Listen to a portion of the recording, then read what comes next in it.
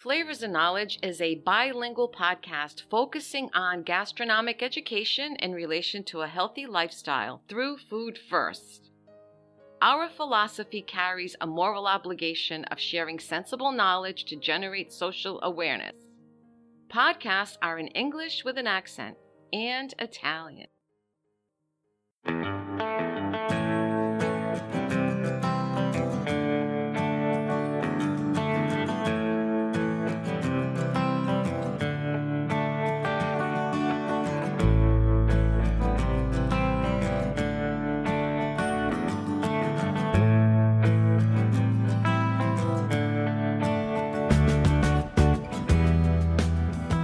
Hey friends, welcome back. This is Chef Walter with Flavors and Knowledge.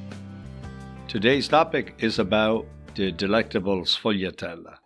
The dessert, the sweet, the snack, the breakfast, whatever we would like to call it. It is from Naples and it does represent the sweetness and the romance of the city. For those of you who follow me, you also know that I enjoy talking about history and I find that essential, especially when it comes to food.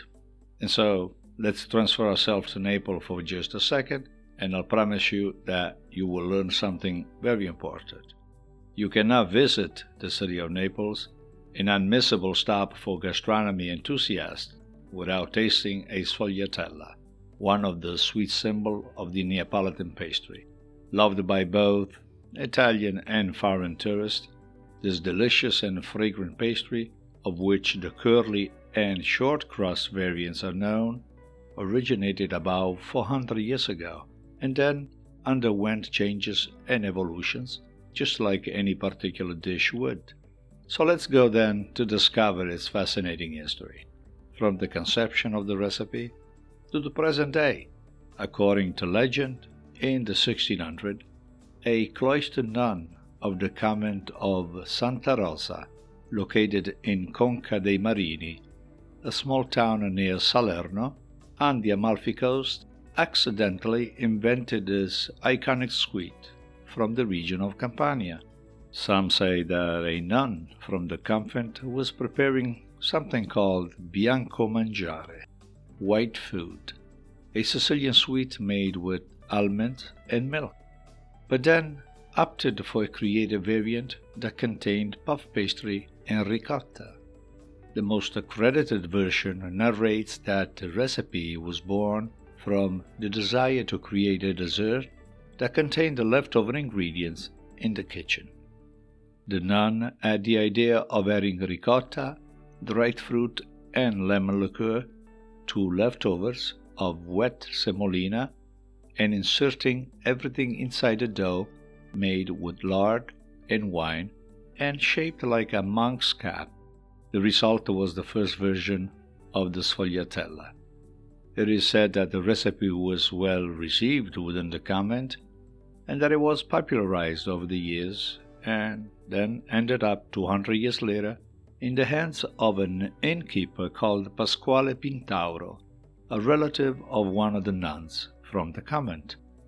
The latter, impressed by the idea of the delicious creation, decided to open a pastry laboratory in Via Toledo in Naples and revisited the recipe, thinning the sheet and changing the filling, giving life to the first real Neapolitan sfogliatella. From the creation of the Pintauro onwards, sfogliatella will soon become fashionable, and many bakeries and pastry shops began to produce and sell them to the public. Then there was an evolution from the sfogliatella a few years later, which went from the convent of Santa Rosa to the lobster tail. The two main types of sfogliatella are called the riccia and frolla. The first, as a triangle shell shape, is covered with several crisp and thin layers of flake pastry, and the dough is made with semolina, ricotta, candied fruit, eggs, pure vanilla, cinnamon, and sugar as part of the filling. The frolla variety has a round shape and is characterized by a soft, short pastry and a filling identical to the curly one. To the filling, however, you must add the historic Santa Rosa, which, like the sea urchin, has a hood shell shape but to larger dimensions, and an interior based on custard and candied black cherry. The most recent among the recipes in the Sfogliatella categories, it is the one created and called lobster tail, which is very similar to the curly. However, it has a larger and elongated shape, and it's filled with pastry cream, fresh whipped cream, or chocolate cream. In the past, the Sfogliatella was sold mostly by specialized pastry shops, but over the years they spread everywhere and established themselves as one of the symbolic sweets of the city of Naples.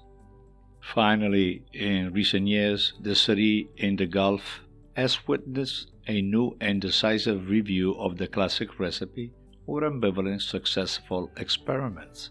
Among the most popular inventions, ranging from Savoy, vegan, or gluten-free variants, the latest craze is called conosfoglia, curly cone-shaped shell filled with cream and grain of your choice. Exotic fillings have been invented as well, such as baba and rum, and of course cream of pistachio, the unmistakable lemon, and then cream of prickly pears. Between tradition and modernity, the Sfogliatella always remains a beloved artisan dessert with a delicious characteristic flavor and an unmistakable aroma that hovers in the alley of Naples. I hope you found this history of Sfogliatella interesting, and if you have a chance, please follow our podcast, Flavors and Knowledge, on your preferred platform. And also we have a News You Can Eat 24 videocast on YouTube under the Chef Walter's Cooking School page. If you are interested of a Sfogliatella recipe, we have a newsletter, and it's under walterpotenza.substack.com. I will write all this down on the show notes at the end of the podcast. Lastly, if you cook tonight as much as I do in the kitchen, always keep your eyes on the fire, and we'll reconnect next time. Ciao, ciao.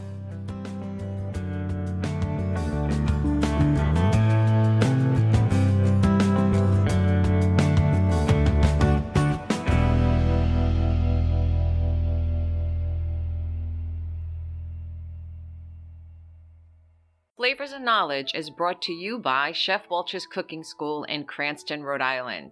For classes, workshops, events, and programs, please visit our website at chefwalterscookingschool.com. For all other services offered by Chef Walter's Food Group, check out our main website, chefwalter.com.